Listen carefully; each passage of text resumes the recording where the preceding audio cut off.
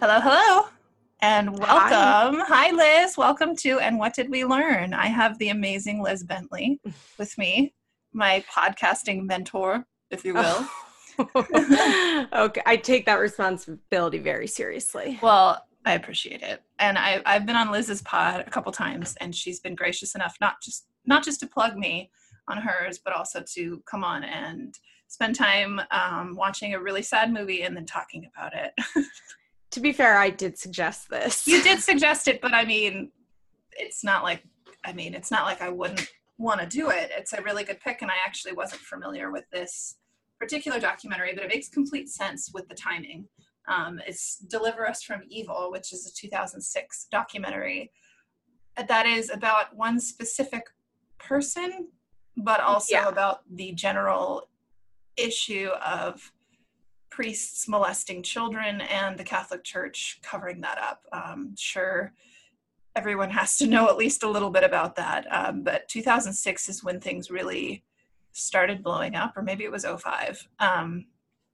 And just it just came to light how much was being hidden. I think they said child molestation and those lawsuits have cost the Catholic Church over $1 billion. And that was Um, 12, 14 years and that ago. was 14 years ago when this all just was like hitting the Hmm. surface. So what this film is, though, is it's a hard focus, and I mean focus, because this asshole is featured on Father O'Grady, Father Oliver O'Grady, who I want to get into, like, just talking about the movie. So for the sake of not worrying about details, I'm just going to read a little blurb here so people Okay. kind of have an idea of the timeline. And then obviously the crimes we're going to get into. But I had a little issue with the timeline because we were jumping from family to family. And so it was hard It, for me to put it together. the timeline is not great. I will say that's like my biggest criticism Yeah, of this movie is that same. she doesn't do the best job with the timeline, but Mm-hmm. then it almost doesn't matter.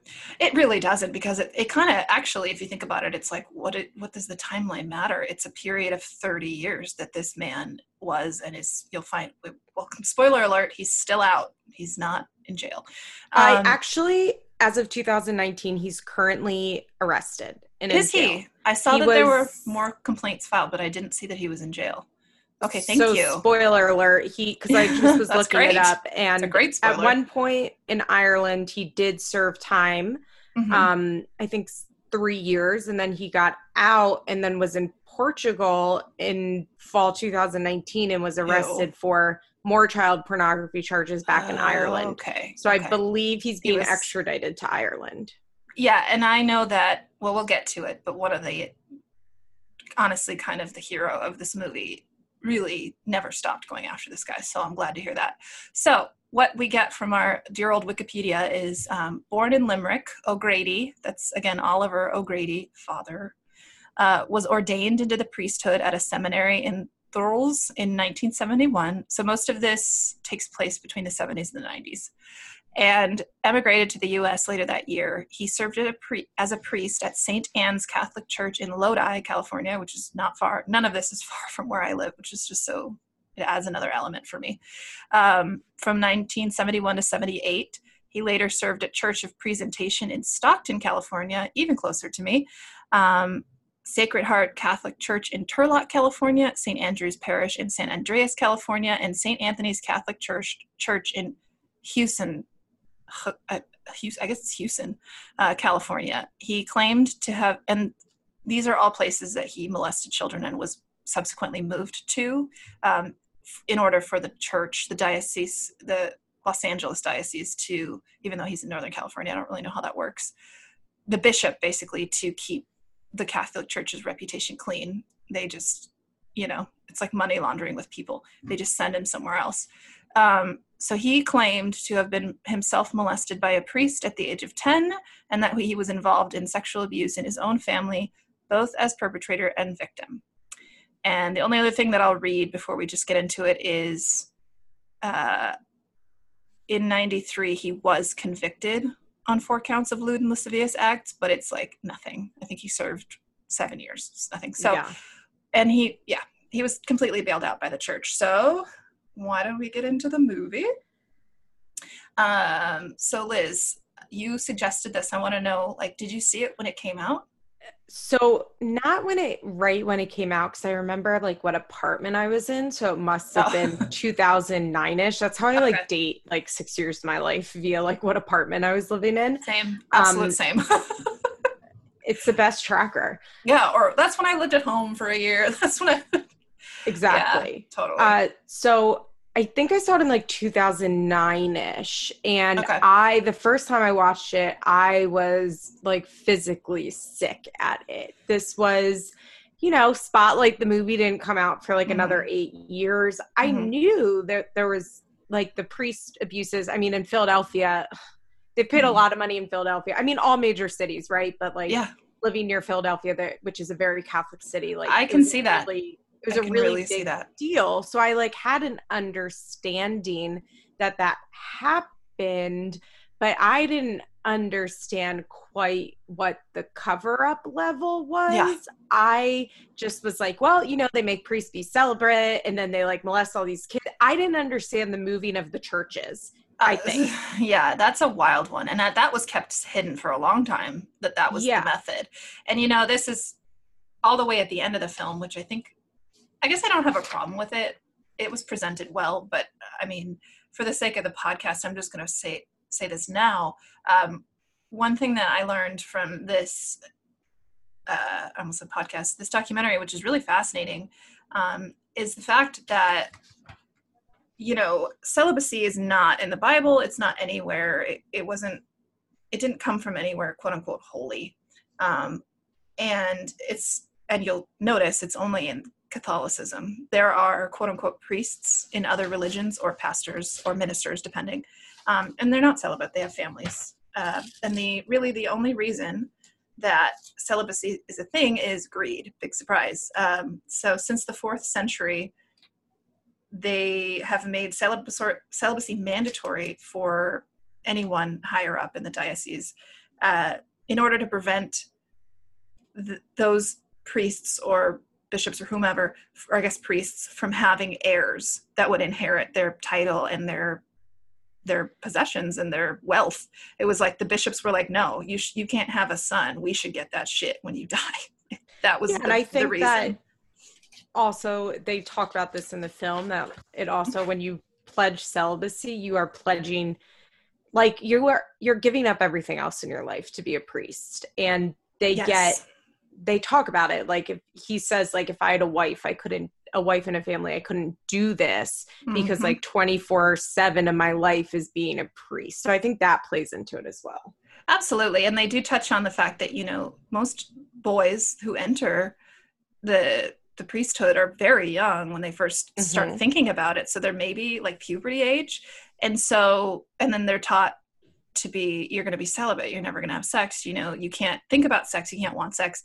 And so they do it. And then after a while, I'm not saying everybody, but what happens, and again, they said the statistic, at least as of this movie and coming out in '06, was 10% Yeah. of the people that come out of the Catholic Church or the monastery or whatever end up offending. And that's just what we know of. Who knows what it truly is, considering how much is covered up.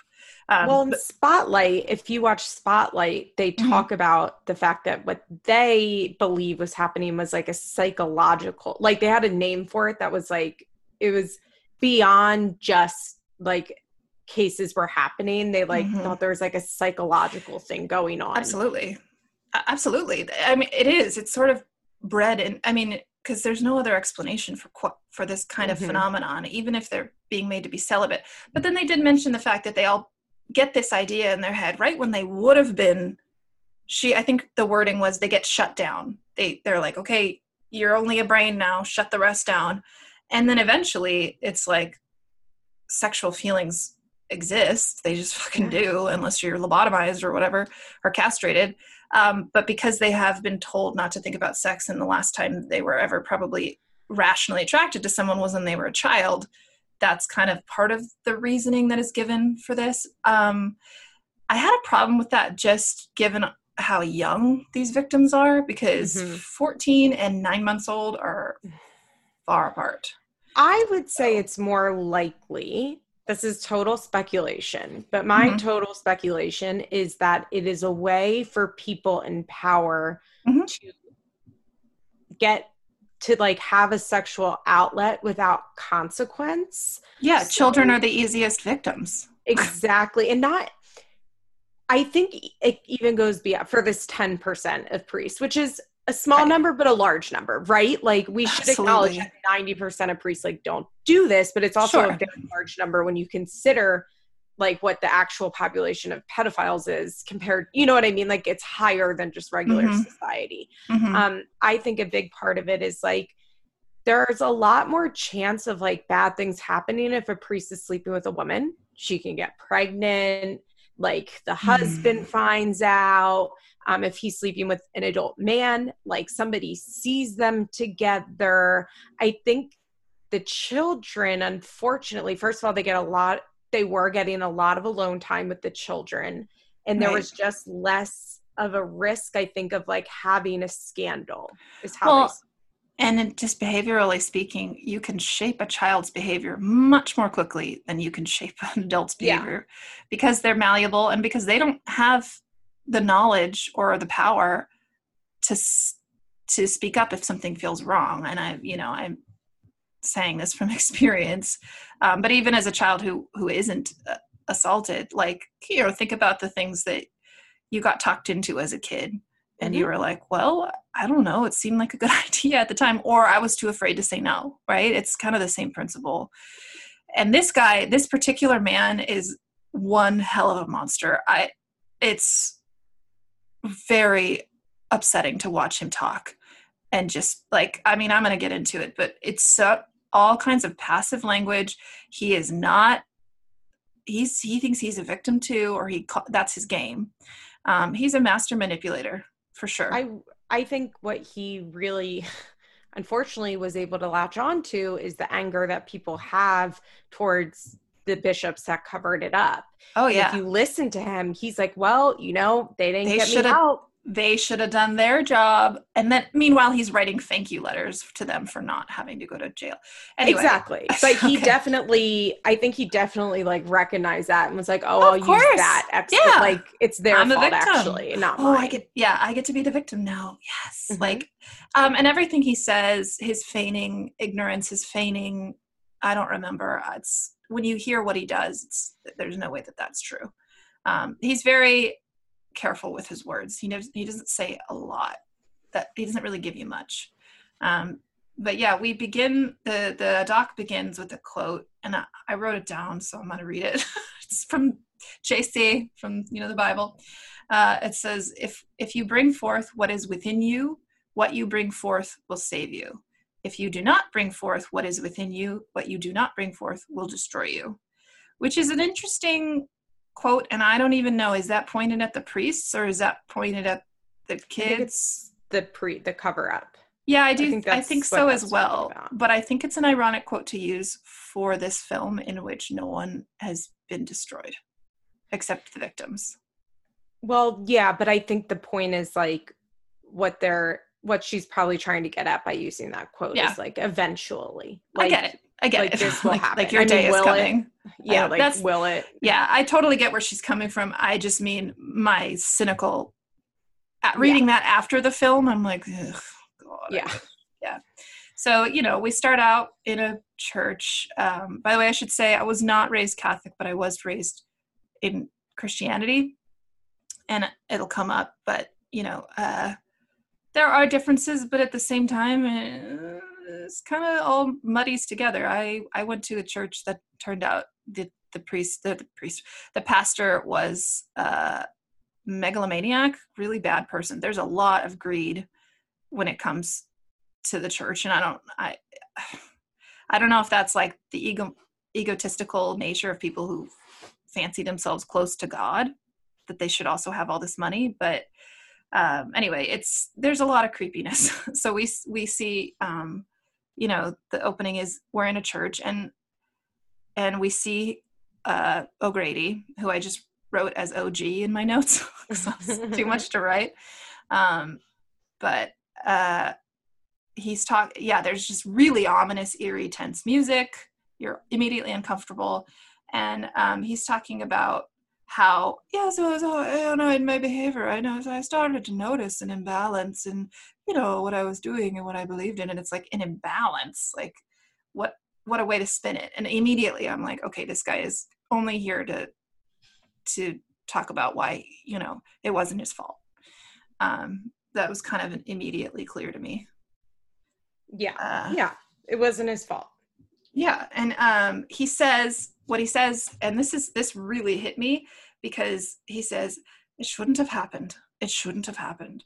And it's like, that's what the victim gets to say. You don't get to say that. Like, you could have stopped it from happening so many times. But that's, again, like you said, like he's conveniently throwing it onto the bishops, even though he refuses to testify against them because they pay him. Yeah. Disgusting.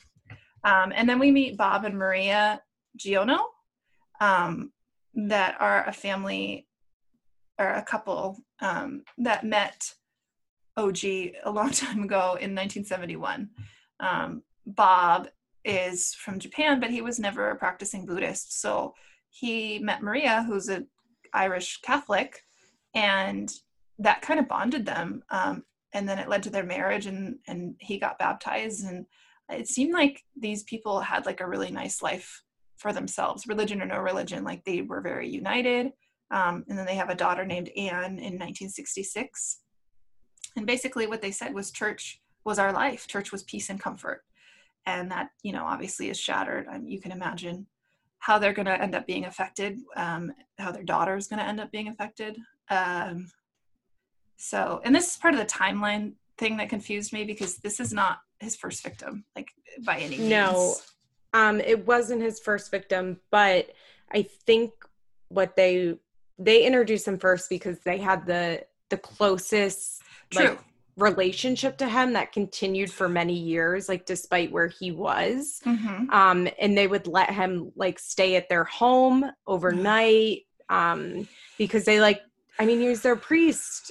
They would help him with his speeches. They wanted to give him a break, so they would let him stay at the house, because if he was at the house, he didn't have to be like ministering. And I think they introduced us to them first because I think they are the best example in the film of just a family that, like, just the spiritual abuse that happened, which goes so far beyond just the sexual abuse. Yes. It's the spiritual abuse. And I think we really were able to see that through them. I agree that the timeline gets a little weird, but I think what we're supposed to understand is like how affecting it is to the whole family. And they're kind of the best example of it. I totally agree with you, and I got that by the end. But as someone taking notes, I was like, shit, where do I put this? Yeah. So I was just like, but that's not necessarily what it's meant for, so it's fine. I have OCD. But anyway, yes, I wanted to say, they describe him being in the house so much, and he manipulated him by saying, well, I can't have my own family, and this is like family, you guys are my family, and I'll take care of your children like they're my own. And I can see how he would pull that off. Like, if I didn't know he were a child molester and he were talking, I wouldn't think he's a child molester, because he's very good. Charming. He's very charming. Even in this movie, when he's like, we're following him, he's very charming. I guess we should include, like, I think to understand this, the whole, like, the biggest point of this movie and the most jarring point is that at this time he was living freely in Ireland, and the director, Amy Berg, just went there and interviewed him. And he just talked openly and honest. Well, who knows how honest it was, but he presented himself as being honest and just talked all about it. So it's very unique for I hate to call it true crime. Well, I've been having a lot of issues with true crime, and I just think it's like, I think like to call what is happening in this true crime is like, it's so reductive. You know what I mean? Yes. But, it's abuse. It's true abuse. But as far as like a tragedy. True crime film, like, it's extremely unique in that really it's is narrated by the perpetrator. Which is, I totally get it, and it's valuable, but it's also like, I'm mad that he's able. It's horrific to do this. And it's why this film is so, I would use the word remarkable for this film. And it's why it's so remarkable because, I mean, they have all the deposition testimony of the other priests, which is pretty common in like true crime stuff, right? Well, they'll have depots, but it's just, it's the impact of it. I and I would imagine that was a hard choice for her to make. Do I give this guy a platform? And how to edit it too. Like, how do we, and I think they did a good job with editing because they really balanced out what he said with clips of other things. So it was never like, oh, I didn't ever feel bad for him. I didn't ever believe that he was a good person. So she really did balance it out. And I didn't feel like she was giving him a platform. I felt like she was able to use his words to emphasize what happened to the victims via the church and Tim. And I think that she's a genius filmmaker, I think, for that. I think many other filmmakers, it would have turned into giving him a platform. And you don't walk away from this thinking that Father O'Grady was given any type of platform. If anything, it only bolsters the victim's stories. I wrote at one point, I'm like, how is he still alive after this? Like, can you imagine? I mean, he has this impression that it seems like he genuinely believes that people are going to watch this and be like, oh, I get it. He's not a bad guy. He really tried to stop. And at one point he winks at the fucking camera. It's like, what? It's really, really hard to rationalize. And Anne, the daughter of Bob and Maria, as an adult, you know, she's clearly one of his victims. And she said at a certain point, he was in our house all the time. He was at our school. He had total control over us. What part of my life wasn't he at?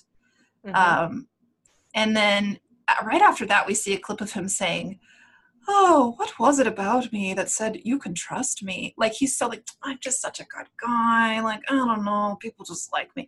It's like, you went out of your way to make that happen. Yeah, I think he's a really good example of a sociopath with a huge ego. Like, absolutely. It's a really good example of somebody that like truly does not care about consequences whatsoever. But he very much knows right from wrong. He just doesn't care. He doesn't care. Yeah, exactly. I mean, the most he did was, you know, confess. And to him, that was like sweet. It was like taking a shower, you know, I'm done. So yeah, I mean, it jumps around and it does not, obviously it wasn't presented in a timeline manner. So we really don't have to talk about it that way. So don't feel pinned in. You can just shout out whatever you want to talk about. But I just took so many notes because that's what I do. And also there are a lot of facts. But you know, the documentary is not splintered. It's not fragmented in any way. So it really meshes well together. Especially as we start to meet more victims and it's spliced together with information about the church and what was going on at this time and the people, the powers that be that were really like flat out like, I don't give a shit. Like, I just want to be archdiocese or I just want to be archbishop or whatever it is. Yeah. And I think we should probably start with talking about Nancy because paper trail wise, she is kind of the most important. Yeah, that's very true. Like, as far as the church, like Nancy is absolutely not his first victim, right? Like we know that for sure, no. But Nancy is the first victim that the church knows about, that there begins a cover up. And that's like, she starts the paper trail. She is like, athlete A, you know what I mean? Like she's patient zero. She's the one that ends up being like, if they had just done something then, this could have all been prevented. Yes. Nancy, poor Nancy. I was very impressed with Nancy's parents. I want to say they said that so her father has something wrong with him. So the mom speaks for him. They explained. No, that's not her parents. Those aren't her parents. No, that is, see, this is why I take too many notes. So that's Case and Jane DeGroot. Case was the former pastor of St. Anne's, where Oliver O'Grady was a priest. So her parents called Case and reported, her parents are not featured, but her parents called Case and said, I really liked Case and Jane, actually. I agree with you. Me too. and reported But at that, the point yeah, that I wanted to make there, the really important point is that they had picked up Nancy after like a night away with the 96 priest. hours. Ugh. Yeah. And she said basically the abuse started the minute she got in the car. Yep. And they picked her up and she was like really upset, and they like really pushed her and got it out of her, which, you know, this is what, 75, 76. Like, yeah. It's really, I mean, oh, absolutely. Obviously, the like, parents wanting to know more instead of being like, no, that's not what happened. Exactly. Like, she was away with a priest and she was upset, and they were able to get the information out of her. And unfortunately, they did probably what they thought was right, which was to call a church authority. Yeah. Who didn't give a shit. Yeah, it takes a really long time for actual law enforcement to be involved at all. But yes, Nancy, I mean, I'm sure, I don't believe was the only incident, because he spent a lot of time with Nancy when she was young. She met him because she went to a camp and she didn't know anybody else at the camp. And so of course he latches onto her. He goes on a sleepover with the girls, which is so gross. And she says, Nancy is saying, yeah, all the other girls, I remember all the other girls commenting that, oh, you're the only one that didn't get poison oak because you slept with father. Mm-hmm. And it's like, I'm sure they didn't mean it that way, but it's like, clearly something's wrong here. Why are you? Yeah, it's disgusting. And the way he talks about it for a very long time, until he actually, in the deposition, he's more technical, but he says, I allowed myself to cuddle her. I would call it love. And it was like, I just wrote, he's so self-involved. It's all about him, which isn't surprising. It's just horrifying. And, you know, Anne also had these sleepovers, and we find out that he started raping Anne when she was 5, and it went on until she was 12, because that family stayed so close. And you're right. That's a really big, important part, because at the end, we see the breakdown, in the emotional breakdown of those family members. So he makes this weird statement about, is he talking, I think he's saying he was talking to a counselor, but I don't know if that's true. It was probably just like a bishop or something. And he said, they asked me, are you aroused by women? No. Are you aroused by men? No. How about children? Maybe. How about children in swimsuits? Yes, definitely. And it just goes on from there. And it's just like, ew, okay, we get it. Yeah, well, this was after, so we should talk about how, so Case gets the call. What's Case's wife's name? Jane. So Jane is explaining this story, but Case gets the call, and Case goes to whoever is above him, the bishop.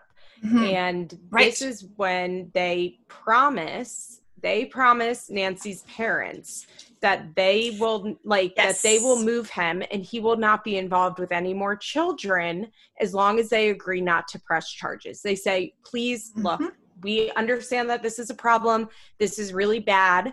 And we're going to move him so you don't have to worry about it. He's not going to be here anymore. He's not going to be around other kids, but please don't press charges. And they agreed, because it was their spiritual leader was asking them to do this. It wasn't, you know what I mean? It wasn't just a random person off the street. Like, their spiritual leaders were asking them to do it, which is so important and can't ever be forgotten. Like, the power that these people have over the parents and the family as well.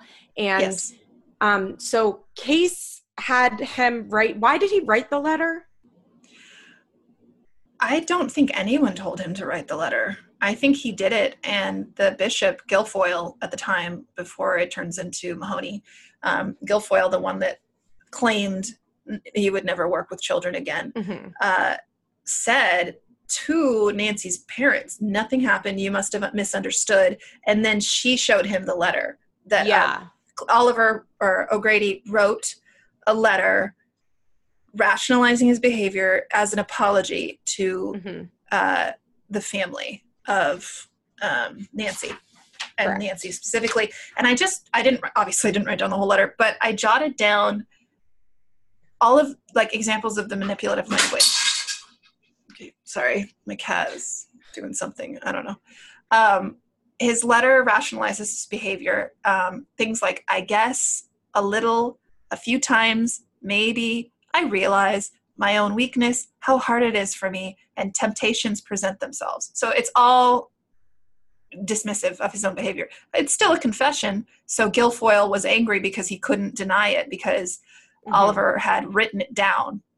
But still all he had to do was tell the family, oh, don't worry, he'll never be with children again as long as you don't press charges. And of course, we know that's not true because I think also the thing about the letter that's so important is that he must have been getting away with this for so long that he already did not fear consequences. And he already was very flagrant with his actions. And I feel like somebody that was worried about getting caught or worried that there would be consequences would never send that letter. He at that point is already like, I don't give a fuck. No, he's untouchable, right? And we know that he started his priesthood in 1971. This is 1978, and he's been doing it since before he became a priest. Yeah, we know from later on in the movie. And also wow, my brain just went blank. I'm so sorry. I don't know what I was going to say. Okay. But anyways, it's 1978 when Guilfoyle moves him, and he only moves him 54 miles away, which is insane. And I also thought it was like an interesting commentary on a pre-internet world that like you could move someone 54 miles away and nobody would have any idea that he was so close and he was there, or hear that he, like, I feel like in the modern age, like you would hear about that. That's like, it's within an hour of absolutely. You would like hear about it, but everything was so disconnected that they could just like send him not even that far and nobody in the old parish had any idea. Right. And forgive me if I'm incorrect about this, but Lodi and Turlock, that whole area was far less developed than it is now. I mean, it was the 70s. So these were like small, disconnected towns where, you know, if you went to the Catholic Church, you were really Catholic, and that was your priest was your therapist. He was your marriage counselor. He was your disciplinarian for your children. You didn't go get, like, I feel like they would go to the priest before they would go to a doctor in some cases, you know, especially in really small towns. Yeah. And I also think it's important to note that I just lost my train of thought. What was I going to say? I know, it's so annoying. Oh my God. I really just lost my train of thought. I was going to say, I think it's important. Oh, I know what I was going to say. Okay. That if, like, I grew up Jewish, but in a very Catholic town, so I know about Catholicism a lot, and like priests get moved around. Like, it's not weird for a priest to be somewhere for 4 years and then move somewhere else for 5 years because somebody dies, so they need somebody to take the place because they work for the Catholic Church. They don't just work for that parish. So the people around him were not suspicious that he was being moved around. Like, Bob and Marie were not like, how come he keeps getting moved around? And I think that the church knew that and took advantage of that, because I think if priests didn't regularly get moved around, it would have looked suspicious, but they were able to just like bob and weave it right into the system that already existed. Right. It's kind of like certain schools, like especially junior high schools, the teachers usually most teachers only last like 2 years. So it's so normal for teachers to move around, and they change grades and all that. And I will say that's very common in not just in Catholicism, but in Protestant religions. Like, my mom goes to a different Lutheran church, not the one that I grew up in, obviously, because it's corrupt, but she goes to a different one, and she loves it. And the pastor is a female, and she's, as far as I know, she's great. But she's like up for a bishopship, and so they're, you know, they have their own hierarchy. So it's not weird at all. I would never think, oh, Pastor Anita's leaving because she was molesting people. Like, you know. It wasn't suspicious, and that's how they were able to get away with doing this for so long. And I just think that's important to note, because if you don't know anything about the Catholic religion, and not even, I hate to say the Catholic religion, because this is nothing that we're really talking about is biblical. What we're talking about is the hierarchy of the Vatican. Yes. And it's like the Catholic Church Inc. is what we're talking about. Absolutely. And this is where I want to point out Father Tom Doyle, who I love. He is a canon lawyer. Canon is like the scripture, basically. Canon lawyer and historian. And he basically explains throughout the movie the breakdown of what is business and what is corrupt versus what it should be. And he is a priest, but he says, you know, later on, I've lost so many opportunities and I've been fired several times because I refuse to be silent about this. So he's a squeaky wheel, and we love him, but he's not obnoxious at all. He's very well spoken, and he says the church is a monarchy. Okay, so the monarchy are the protected individuals, and all the lay people just need to be docile and obedient. So basically, and he goes on to say that, you know, the Eucharist and communion, the taking of the wafer, the blood of Christ and the bread of Christ, also was never supposed to be a position of power. But the church made that an honor because it's, I can't remember the wording, but it's a politicized role. He said it's a politicized position of power to be able to be the one that consecrates or blesses the communion and then, you know, gives it to other people. Whereas with like Jesus Christ, the whole idea was like, no one needs to be special to do this. Look, I'm you, you're me, here's some bread, it's my body, whatever. I mean, who knows how much of that is true? Like, honestly, I'm not a Bible truther or anything, but like, it's not literal. But anyway, yeah, it's all bastardized bullshit. And then we get into the Pope and it's just like, oh God, I can't, it just all has to end, you know? And this is, I know Catholics, so many people that are religious, I have nothing against them. It's the system, you know, it's a broken system. Right. So anyway, let me get back to where I was. And as you said, this exists in a lot of religious communities. In the Orthodox Jewish community, it's a huge problem. The difference between the Vatican and the Orthodox Jewish community is that these are really, in the Orthodox Jewish community, it's like very community dependent. So they only have maybe 5,000 people. The reason that it's so huge in the Vatican is just like how big the Vatican is and how reaching it how is. How powerful the Vatican is. Yeah, exactly. That's why it's not unique though to the Catholic Church. It's not even unique to religion. Yeah.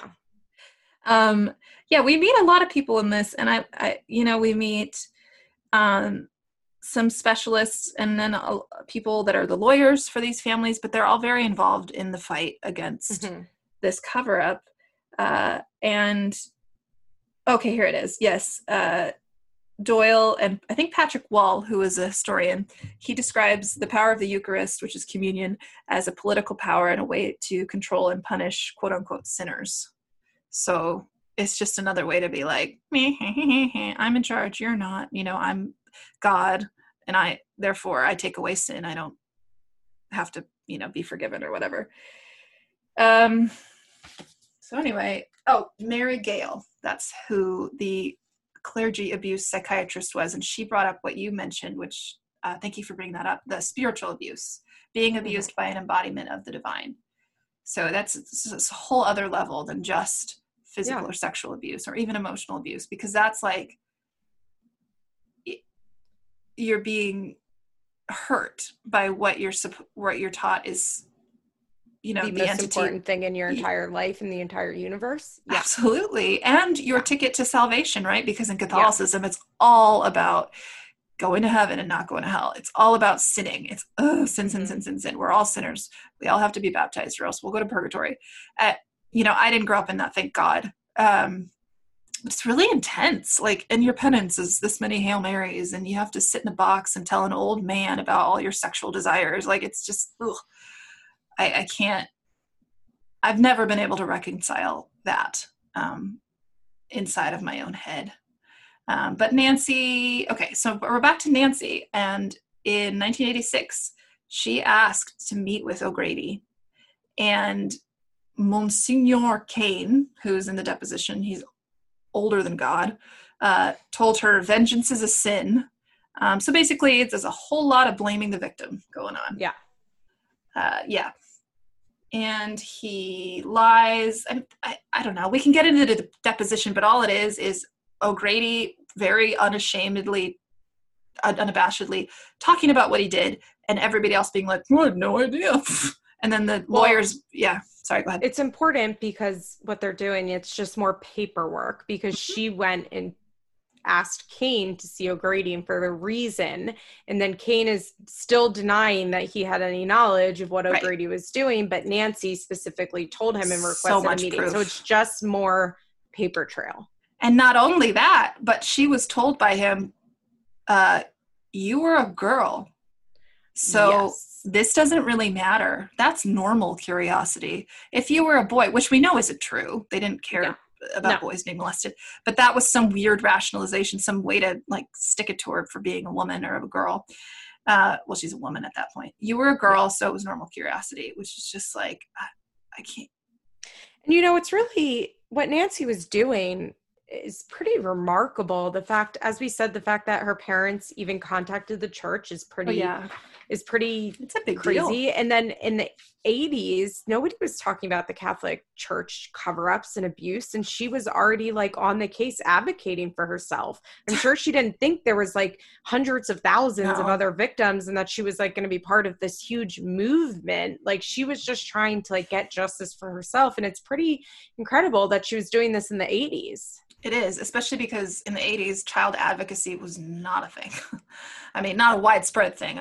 It really wasn't until at least a decade later that I think they started, educating children about stranger danger and that kind of thing. So, right. And then that leads very seamlessly into Adam and his family. Oh, this is really interesting. I actually thought this was very interesting. I was curious how many other families that he was able to do this with. So I think what's really interesting, one is, so Bob and Marie were like very religious, right? So Yes. Father Grady was like full priest with them. Like he, every morning when he slept over, he'd be doing his prayers. Like he was their priest, he was their friend, but he was in full priest mode. And then with Adam's family, he saw that there was a lot of turmoil in the parents' marriage, that they weren't necessarily the most religious people, that there was like, there was this crack. And so it's very interesting to see what families he used what dynamics to get in. And in Adam's family, he fucked his mom. Yes. And it seems like they're all still together. I don't know. We see Adam as an adult, a young adult, with his family, with his parents, and his dad, who I don't even think they gave his dad's name, describes, I grew up a Catholic. I grew up being told what to believe, and it's this. And this guy moved right in. He says himself, he knew who to go after. And Becky, the mom, who it's clear she's just so broken and unhappy, says he was the wolf and I was the gatekeeper. Yeah. She says, how could I have been so wrong? And it's like, well, Becky, you were manipulated by a sociopath. It just shows how smart he is, because he could have never came on to Marie. She'd be like, get out of my house, and report him to the church and be like, this is the most horrific thing. Like, you are a priest. Like, but with Adam's family, he was very able to see that, like, the mom was a lot more vulnerable and probably had personal issues, like, and there's no boundaries with this guy. So he's like, well, this is my job to help you, and I keep forgetting, but they show pictures of him when he's younger, and it's like, I mean, he's not unattractive. He looks like Bob Odenkirk. He does. I totally thought a younger one thing. I was like, who does he hilarious. Look like? I kept thinking the same thing. Young. I mean, he's like not hot by any means, but he's like attractive. He's genial. He looks like someone you'd be like, oh my God, come to our barbecue. Yeah. Anyway. But I was shocked by that the first time I saw that, when they said that he slept with Adam's mom, because I was like, I know. I just was not expecting that at all. And it just shows the length that he went to. And it was just, for whatever reason, it was like, I knew that this movie was about pedophilia, right? And that, like, we know that it's about child abuse, and we meet Adam, so we're like, oh, he definitely abused Adam. But then to find out that, I mean, I would consider what he did to have his mom essentially sexual assault if he was sleeping with her in order to get to Adam. So it may not have been like rape as we know it, but it's like such deceptive. Like, I would imagine that she felt assaulted after, like, she realized everything that happened, right? Yeah. Not just the position of power, which is definitely a thing, but then Adam. And so it's like he was assaulting grown women too, just to get more children. And I guess I had never considered that would be a thing. I know it's a thing that pedophiles use because they marry single women, right? Like a single woman is a lot more vulnerable, who has children. I mean, like a single mother is what I'm saying, is a lot more vulnerable to predators. And so I know that this is like a thing, obviously, but I just because he was a priest, I was like, holy shit. Yeah, that's a good point. I actually, that's how I ended up being molested. It wasn't my parent, but my adult cousin, much older than me cousin, was watching us, and it was her boyfriend, and he dated women to get to their children or to children that they had access to. And he knew that my parents were going on vacation, and he came with her to babysit us. And she never even told my parents he was coming. And I was 7, and that's all it took. Anyway, another striking thing too is like, not that this isn't horrifying enough, but exactly like you said, you thought you knew what to expect.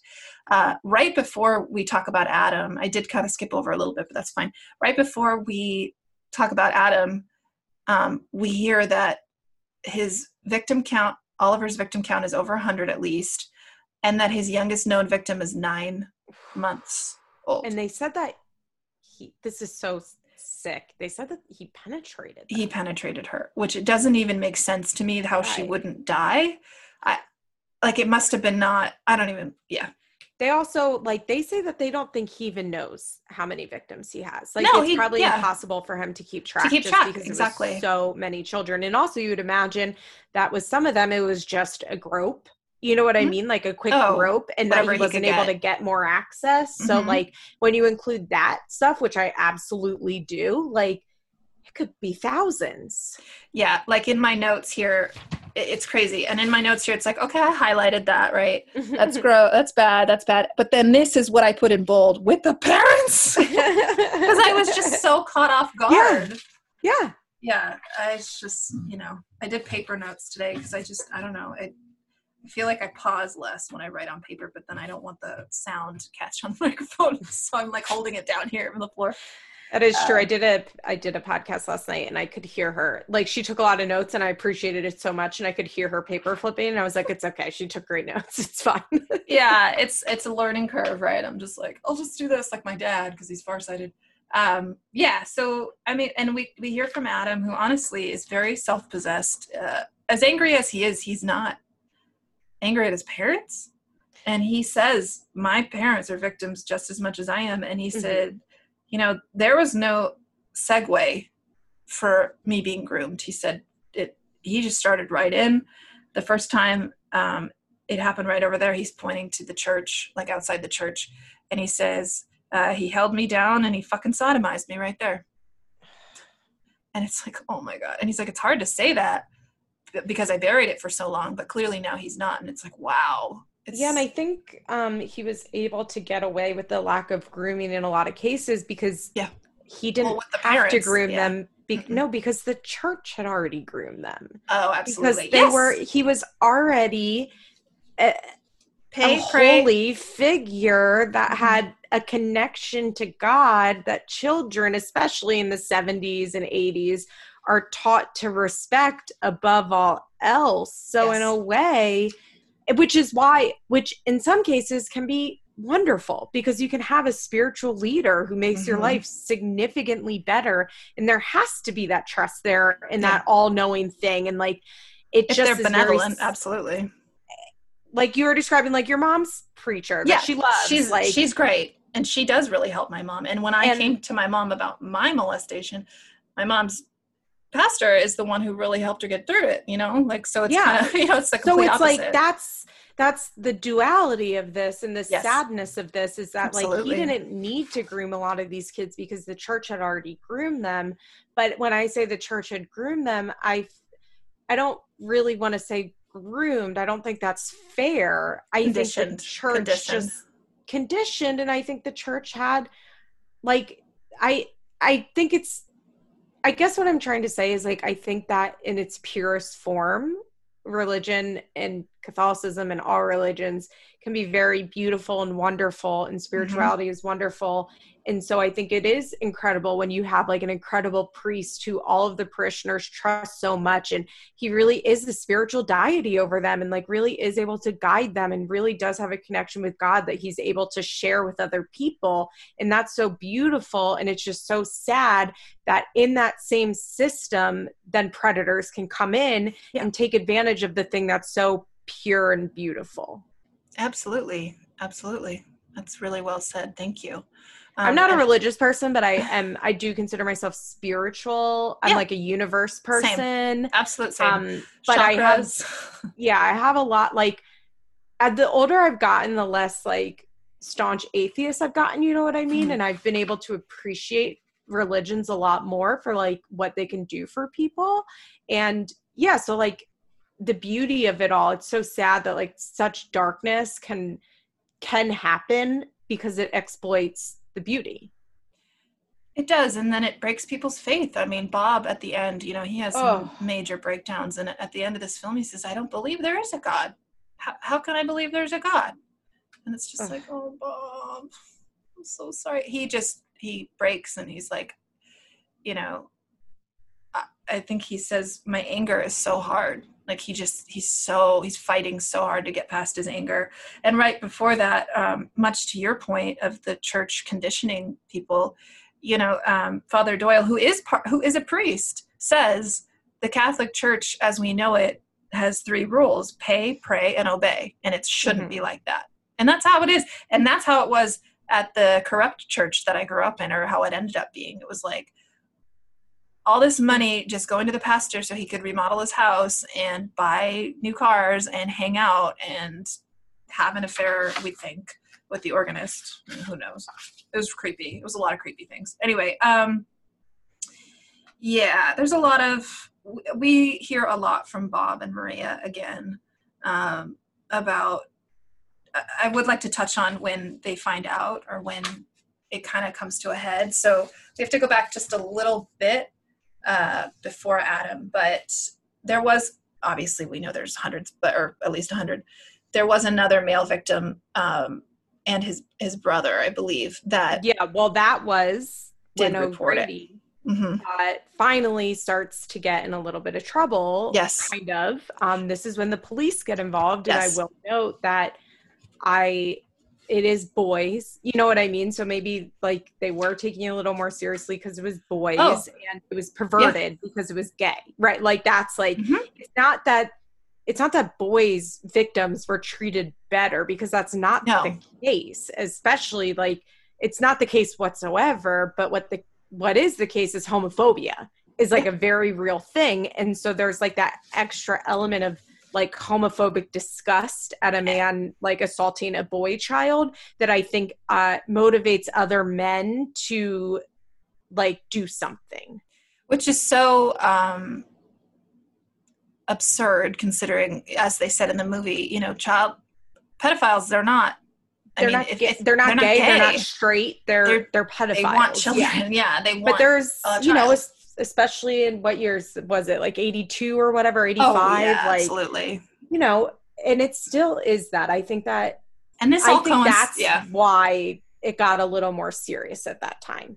I'll agree with you. And that's not just in the church. You know, I found out as an adult that the person who assaulted me sexually, you know, who's an adult, he was 35 at the time and I was 7, he kept on going with it. And the time that he was finally locked up for a few years was for raping 2 boys. So there was no word about any female victims, but of course he had them. I mean, he had tons. That's what he did. Yeah. He exactly what you said. He married women and then quote unquote cheated on them, but with children. Like it's so gross. Yeah. Anyway, and I think he cheated on them with other women who had kids. You know what I mean?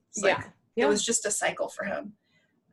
So yes, I believe those are the Howards. So the Howard family was not in the film. However, they did give their like paper trail, so to speak, so that we have information about what happened. And what really brought this guy to trial. Yeah, and I don't think they're trying to be anonymous, because the other victims and the other victims' families were openly talking about them. They're like, well, and then the Howard boys. And so I think either. I think clearly they wouldn't have been. Oh, right, and their lawyers involved. Yeah. So they wouldn't have been openly speaking about them so much. They would have done an anonymous name. No. They wouldn't have used their last name. So it's clear that even though they don't participate in this, this is authorized. Oh, absolutely. And you don't get the feeling that it's not, because it says the Howards consented to this, and this, and then there are lawyers on. And good. I mean, if you're more comfortable with your lawyer being on, that's absolutely fine. He's very well spoken. He says, you know, there is such a high level of deception, perjury, denial, and deceit at the highest levels of the Catholic Church. And the Howards' lawyer is somebody who is a career lawyer against the this, church. like the church. Yeah. I mean, not against the church, but against the cover up. Like he's been taking these guys on. I think he like stumbled into it. You know what I mean? Probably, like, I think when you get one client and then that client tells that client and then that client tells that client, and it's a lucrative, like, I'm not, that sounds like I'm like calling him like a money chaser, but I'm not. No. But there are lucrative settlements, so he's able to fund himself. Like, it's a good career for him, money wise. Like, absolutely. Do you get what I'm saying? He's able to concentrate on it because there are lucrative settlements, which means that he can just concentrate on this specific as there should be. niche. Yeah, as there should be. It's like, it's easier to stay long term going after something if you're also making money. I mean, and somebody representing victims, children victims, like, I'm not going to be mad about him making money off of that. Like, he's not exploiting them. And so should mention the way that this ever ended up going to any kind of a court situation was because up until 84, you know, at this point, O'Grady had been moved twice. So this is his third or fourth? This was his fourth. Third. Okay, third. And he calls it the 84 situation, as though it was a car crash. Anyways, he says, well, I started to think something's not right again. It's like, what? Because you're not in control. So he acts like he's not in control of his own behavior. Well, he says, this is when I started to get scared because I wasn't sure what's going to happen. And surprise, nothing happens because the church really pressures the police into dropping it and does what they did with Nancy's parents and promises that they are going to completely take him out of anywhere that a child could be. I'm assuming they told him we're going to send him to a monastery. Like, he's going to an all-male monastery. Like, he's never going to be around children again. And I'm sure the cops are like, you know, it's hard to prosecute. There's another level of it. Like, it's hard to prosecute. These boys would have to be testify against him. Really, and I'm sure. And they didn't know about the past. Police are like, they didn't know about the past. And the police are like, he'll get away from kids. Yeah. These boys won't have to deal with him ever again. They won't be dragged through a court case. They won't be made public. And this is all very neat and closes up. And so, yes, of course, the police should have pursued it to the fullest extent. But I also can understand how if you're a law enforcement person, you are like, okay, like, this victim's still going to get justice because they're getting in trouble and they're going away and they won't be able to harm any more children. And then it doesn't have to be this messy thing. Like, I can see how that happened. I can too, because the letter that was written by the Howards was not written to law enforcement. It was written to Monsignor, who said, oh, I never thought those two incidences could have anything to do with each other because one's a boy and one's a girl. I was like, that's the worst lie I've ever heard. But the only reason police got involved at that point was because O'Grady, I almost called him O'Reilly, O'Grady went to a professional counselor, this time a layman, as he calls him, which is like, and he said, he was quite helpful, but he really pulled the tablecloth out. I suddenly saw how horrible and destructive everything was, and I couldn't comprehend. I didn't want to comprehend what was going on. I'm like, okay, more passive language.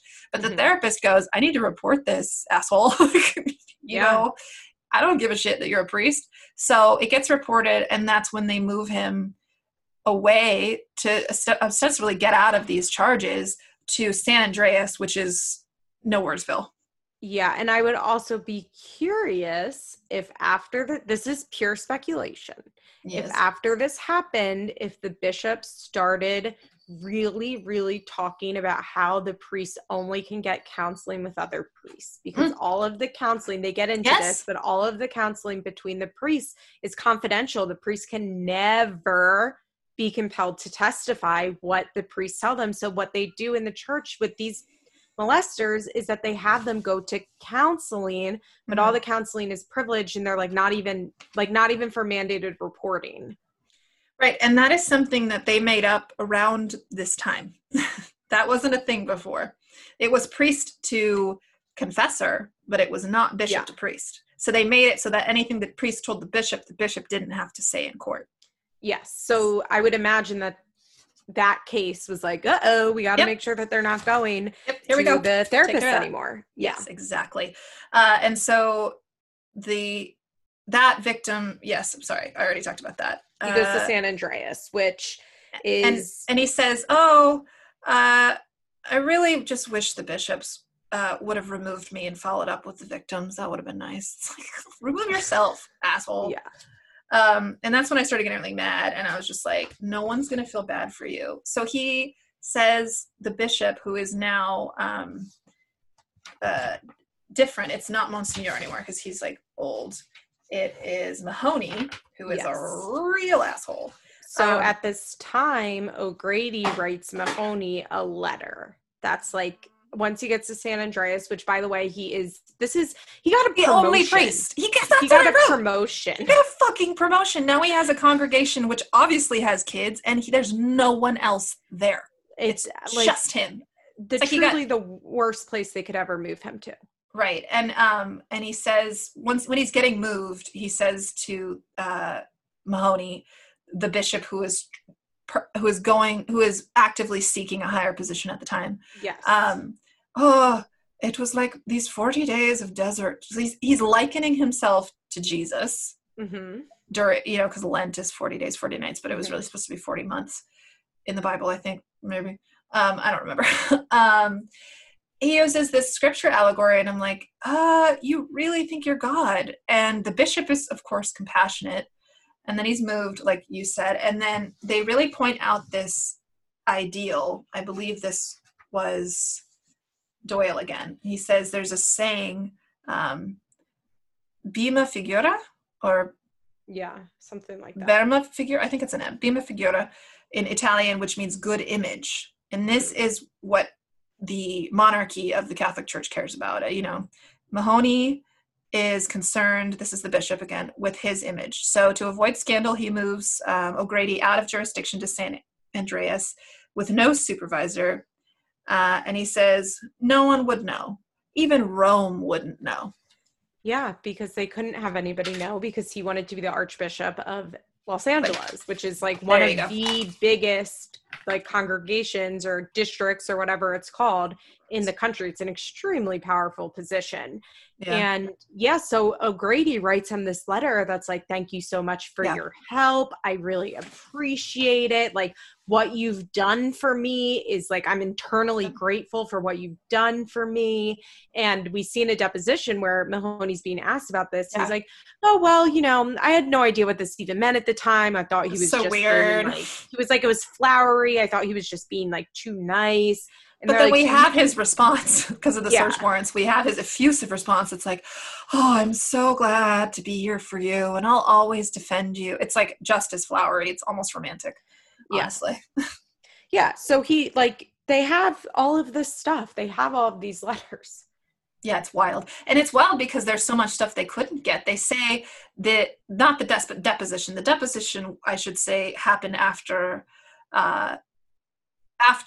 Mahoney was released from prison and deported to Ireland. And it's kind of part of the ongoing investigation that I must have helped lead him back to jail, which you found out. So thank you for being a good researcher. But there's another quote here. Mahoney chose power and glory over protecting children, which is absolutely true. Yeah. And then we meet, there is this like interesting thing of Detective Mike Walker, who... Yeah, he was very weird. He read as very weird on camera. He was like, it's so fun to be on TV. Like, it's like... It was slimy the way he was describing it. It was weird. Very weird. But basically what he said... Probably just weird on camera. I'm sure some people the camera gets there and are like not sure how to act at all. Like when you're a kid and you're just like, what? Yeah, you would think though that he would be a lot more somber. There's no somberness to what he's saying. Agreed. But he basically, the only point of him is normally, and this is true and it's so stupid, it takes 6 to 7 sessions of marriage counseling with a priest before you can get married. And by the way, I'm sure you've been to a Catholic wedding, or if not, they're long. There's a sermon and it's all about like divorce and not letting God down. It's not romantic at all.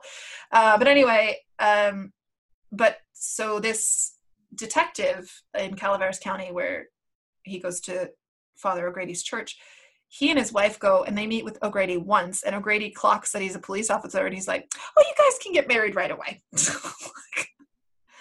You know, it's just so obvious that he's just trying to stay under the radar. Yep. And getting good with the people around there. So it's about after this, we see Adam after this time-wise. And then it really comes down to, okay, arrest warrants are secured, search warrants for all parishes and offices are secured.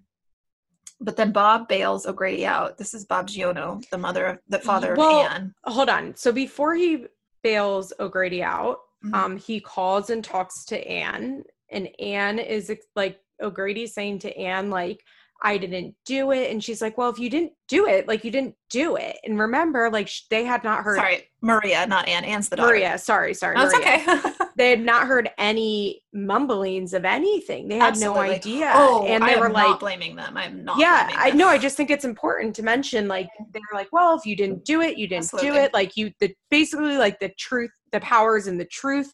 She even spoke to his family in Ireland, like, and promised that they would help take care of him because they had not heard of any of this. And then finally, Bob goes to bail him out. And O'Grady says something about, well, there was an incident 9 years ago. And then Maria sees the article in the paper that spells that out. And she goes, this couldn't have happened to our kids. Because, of course, that's her first thought. And then she calls Anna, and Anne won't respond. I don't know why I wrote Anna. I'm sorry. Yeah. But Maria knows, and she says, I'm going to have Bob call because Anne won't lie to Bob for whatever reason. And he calls, and Anna says yes. And, quote, Bob says, and the whole world collapsed. He said, it destroyed our lives and our family. I handed her over to this bastard on a silver platter. That was Maria. And then it's really heartbreaking. Bob breaks down. He's like, he's talking calmly, and he's like, it's not molesting. He raped her. Like, he just starts yelling. And this is like, I was sobbing watching this. Absolutely. Like, it's so devastating. They also explain, and I thought this was really important. And we should be really careful about how we talk to children and what we say to children. Yes. Please take it away. Explain this. Anne says that she never told because Bob had always said, this is not an uncommon phrase, right? No. Bob had always said, like, if anybody hurts my kids, I'm going to kill them. And she believed it. But, like, I'm sure he was saying it not but like the way that dads do, right? Like, that's a very common thing. Or husbands or boyfriends or moms or girlfriends or whomever. Exactly. Yeah, that's such a common thing to say. So Anne knew that she was being hurt, knew that her father would kill him. And so she asked another kid, what happens if your dad kills someone? And the kid said he goes to jail for life. And that day she decided she was never going to tell her dad.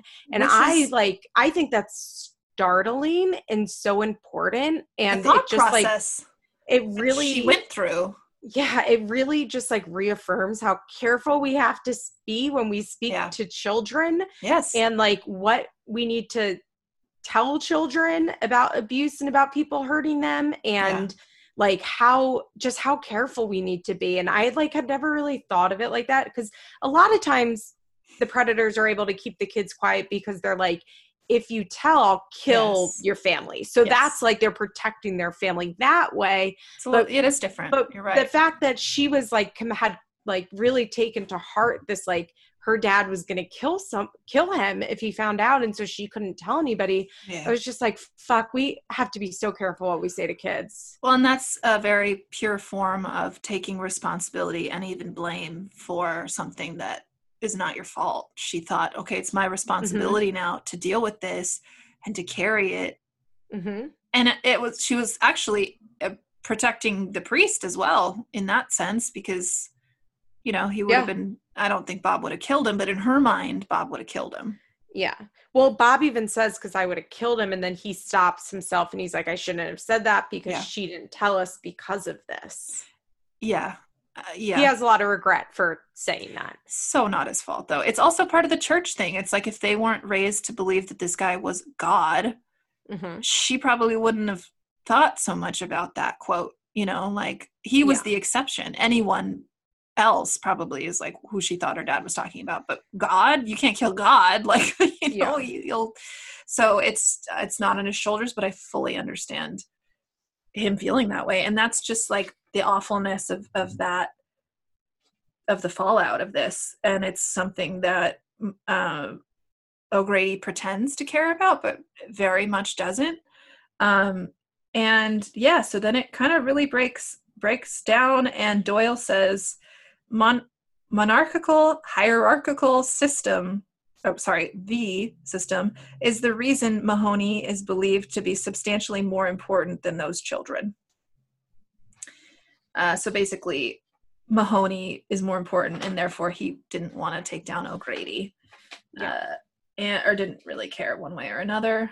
And then we finally hear from Anna, like at length, about her experiences and how this has affected her life. And it's like, I'm sure you can imagine, but it's really sad to hear somebody say, you know, I don't have kids, I'm not married, I don't know how to go to church. I want to, but I can't. You know, she's very she's still really in pain. Yeah, she says she's 39 and it's still like all consuming. Which, you don't need to be married and have kids, but if that's something you wanted and you feel like you can't have it because of it, oh God. Yeah, exactly. And Bob says, I feel betrayed by the church. It's like, to say the least, because you were very, very purposefully betrayed. It was like, you don't matter. Yeah. So Mahoney, the bishop, all I mentioned was, so basically the only one that could have put Mahoney away was O'Grady. Correct. So when O'Grady's on trial, Mahoney's people go to him and say, hey, don't testify against Mahoney, even though you've been compelled by the law. In exchange, we'll take care of you. And so they bought him an annuity, which means they're going to pay for the rest of his life, basically. Mm-hmm. And he kind of tries to lie about it on the stand, but it's not. He kind of balks, and then he's like, okay, yeah, when I'm 65 or whatever. But I think clearly they gave him money the whole time. And then we see Anna right after this saying, my parents didn't get any reparations from the church. What about them? Their life is ruined. They're victims too. And so it's just really awful. But Mahoney looks uncomfortable in the deposition, but I don't know. I don't know if you can be capable of guilt if you're able to do that. Yeah, it's hard. It's hard to, I don't know. I think that maybe yes. I think obviously you have a level of compartmentalization that is very, very high. And I wonder if eventually that comes shattering down. But maybe he's a sociopath too. I think we don't know enough about Mahoney to like really, to really say like if he had guilt or what he wanted. You know what I mean? Like, yeah. You know what he looks like? He looks like he could be like a vampire, like on one of the old Dracula movies. I was actually thinking how normal he looked, which I know is a weird thing to say, but in the depositions, he's pretty young. Yeah. He's like in his 40s. Every other person that's on this is like an old fucking man that's like, that like, I don't know. When I hear an 80-year-old priest be like, well, I didn't connect the boy and the girl. It's like, it's one thing, but Mahoney's like young and handsome, and in his eyes, you're like, in his eyes, he's not good with God. Like there's something there where it's cracking his facade at one point during the deposition. Yeah. I'm like, there's no way. Like, and it's greed. It's manufactured greed, and it's manufactured egotism. And he got it. He was the archbishop until 2011. Yep. Still fighting for, what was the number? 556 priests that were, I don't know, accused, I guess. He was defending all of them. So many. That's so many. And that's just in his little district. It's fucking crazy. So we find out, they're like, this investigation, there was so much left hanging because of the things that they were able to conceal by creating this new confidentiality law, and also by covering up a lot that whatever they could get rid of or cover up, they certainly did. Yeah. No one was cooperative. And so it went quickly, and he gets 14 years in 1993. He only serves 7. And that is when he is released. And somebody says, it's so quick, but somebody says, the diocese knew of O'Grady's pedophilia from the beginning of his career, which is one of the many reasons that they wanted this trial to go quickly. And so he's released and deported to Ireland, and he's just living his fucking life. That's what I wrote. Yeah. Just It's living his life. heinous. And they do a really good job of making him look terrifying. Just they like walking do, around, standing like, by children with that look in his eyes. Like, he's like and this is what side-eyeing I children. mean. This is what I mean by like, I have a big problem when people that don't deserve it are given platforms. I think that that's like really fucked up. And Absolutely. I don't, and like the thing that's so incredible about this movie is that she has the perpetrator speaking so much, and we're seeing him so Yes. much, and he's not given a platform at all. In fact, he is made to look like an absolute terror. Yeah, he's a monster. Yeah. He's a wolf in sheep's clothing. Yeah, because he's so soft voiced, he's so mild mannered. With that lilting accent. Yeah, he's like very calm. He's like very calm. Yes. And that is a trick. If you're not rattled, people will be like, oh, I guess he didn't do it. They're not rattled. Like, exactly, because normal people can't act like that. No. So a normal person is like giving the benefit of the doubt to somebody else and is like, well, I couldn't act like that if that happened to me. So obviously you're telling the truth. Yeah, that is pretty much exactly it. So should we discuss that at one point he decides he's going to send letters to all of his victims apologizing, which is like the most fucked up thing. Like he is terrorizing these people. Yes, he is. And what I wrote is he's doing this because he wants to get off on here. He wants them to come and tell him what he did to them. If that isn't a method for an abuser to continue to get off on his abuse, I don't know what is. And sorry if that was odd. And then right after he is writing this letter, and we hear him dictating it as he writes it, because he's such a psycho, literally, he sends this mass letter. It's the same letter to all the victims, and we see our victims that we know, Adam, Nancy, and Anne. They're all together, which made me happy that they were talking about it to each other. And Anne and Nancy seemed like very close friends. Absolutely. And they were like, well, first of all, this is the last thing I want to go see him. But then they confirmed that. They're like, yeah, he just wants to collect memorabilia from this. And Nancy says, if I thought he had a heart, I guess I might go, but no. Yeah. Well, I think that was really, I think Nancy had done a lot of work on herself. I agree. I think Nancy is by far the person of the three that we see that has really worked through this the most. And I think she probably just started dealing with it much earlier. Really early on. And she's dealing with it in 1986. You know what I mean? And her parents are advocating for her, and that's a big Yeah. And it only happened like that one weekend with her. I say only because that's, I understand. I understand. It wasn't like Anne. It's so different for Anne. 5 to 12? 5, I think 14, they said. Oh my God.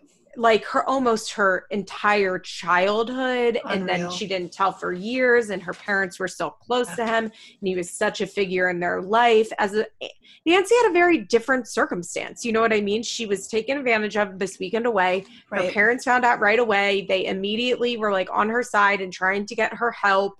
And then he was immediately moved, and she never had to deal with him again. And so she could, it's just so different. It's so different. It's not that she has less trauma. Like, I don't think it's like that. It's just like treatment. what Anne went through is like, prolonged for so many years. And also I think because Nancy's family, as far as we know, did not fall apart over this. You know what I mean? Like, Nancy doesn't talk about who knows what happened, but Nancy doesn't really speak about her parents. Nancy's not talking about the impact on like multi-generations of their family with this. No. And I'm sure there was, because their parents, like the priest did. Like, I'm sure there was turmoil, but like Anne's family fell apart. Like, her parents are still married, but like her parents are ruined. Like, they're broken. The multi-generational trauma that is going on in Anne's family, on top of the fact that her abuse lasts for so long, it's like, of course, Nancy is probably dealing with it better. Which is like so good that Nancy's in Anne's life and they have each other, because they're both going to have harder times and better times, and you can balance each other out if you're a survivor of anything, within reason, it helps to have other survivors obviously that are looking for a healthy lifestyle, Yeah. to It's commiserate just, with. it's just what, what Anne's family goes through is just, obviously, if this had been a family friend, right? Like a non-religious, like just like a family friend, it still would have been devastating. The parents still would have been besides themselves. They still would have been Of angry at course. themselves. There still would have been devastation. But the spiritual warfare that they Yeah, then have to go through on top of all of the normal things that you go through in that horrific situation is kind of unimaginable to me. it really is, because it's like when you're that religious, Yeah. that's your bedrock, Your life, your community, what you do every week, like the people, probably all their friends were friends from the I church. mean, Like, that's the literal, like, I don't know, I had to learn this song when I was a kid, but the metaphor is literal bedrock. It's the wise man built his house on a rock to see what he could see. And it's all about how building your foundation on Jesus is solid rock, and building yeah, your foundation on sand, aka not Jesus, is you're not going to die or whatever, you're going to sink. So yeah, it's ingrained for sure. So, and when you really subscribe to that and that's your life and you're comfortable with that, and then it's ripped away from you, ripped. that's like, I mean, that is like being like, okay, You know, there's no there are a God. lot of people that grow up in religion and then as adults, like something happens and they move away from Yeah. the religion and they leave the religion and it's really upsetting for them. You know what? Like, there's But it's not like usually they that they like were go directly hurt by the religion. like, well, or if they were, I don't, just like the Yeah. layer, like every bad thing that could happen Oh, to I this get family it. happened to them. Yeah. Like, not just this, not just that, not just this, not just that, all of it Everything. at And then, one time. yes. And then they go to Italy Yeah, it's with really, Doyle, Father it's really Doyle. powerful. They were going to raise awareness. They knew they weren't going to be able to get a letter to the Pope, but Right. also Pope Benedict. If you look up Pope Benedict and what he did in covering up for priests, Two fingers it's not for good. Pope Benedict. He's It's a not piece great. of shit. He's a piece of shit. Before he was Pope, Yeah. it said explicitly he or the Pope were the only ones that could have done anything, and neither of them did. And now he's Pope, and he still doesn't give a shit. Do you remember when he became looks Pope evil. and everybody Yes. he looks so evil, but do you remember when everybody was talking about the fact that he was in the Hitler Youth when Yes. but like people are like, look, he was a kid in Germany, like all of the Aryan kids had to join, like we all kind of, I just think it's so crazy looking back. The thing that we were concerned about when he became Pope was that he was part of the Hitler Youth, which is probably pretty inconsequential considering he was like 8 years old and it was just what maybe. you did. Depending on his upbringing, yeah. Yeah, but it's like, I guess what I'm trying to say is like we were so concerned about that when what we should have been concerned about. Why didn't this come up? He was part of like the mass cover up of he's pedophilia in the church, and he was like directly responsible for giving the orders down, and it's why the cases in the Catholic Church are so unique, because the orders just come from the top, and it's so far reaching. And not only that, but sweet old Pope Benedict was given immunity from Bush when the U.S. wanted to charge him with conspiracy to cover up sexual abuse. You know what the Catholic Church does? Act still to this day. They Sells lobby indulgences. No, they lobby against extending statute of limitation laws. So if states, of course they do. Like a lot of states in the last 15 years, I'd say, have really moved to like way longer statute of limitations. Like I'm pretty sure in Pennsylvania that you can report child sexual assault until you're 50. Like, I think that, so it's like not a statute of limitation based on when the crime occurred. It's like based on your age. That's excellent. I'm pretty sure. I would have to double check, but I'm pretty sure that's what it is. So a lot of states are moving to these long statutes, because up until like 2000, I mean, rape statute of limitations were even less. I mean, if you watch season 1 of Law and Order SVU, there's an episode where they're talking about the statute of limitations of rape being 3 years in New York at that point. And that was shot in 1999 or 2000.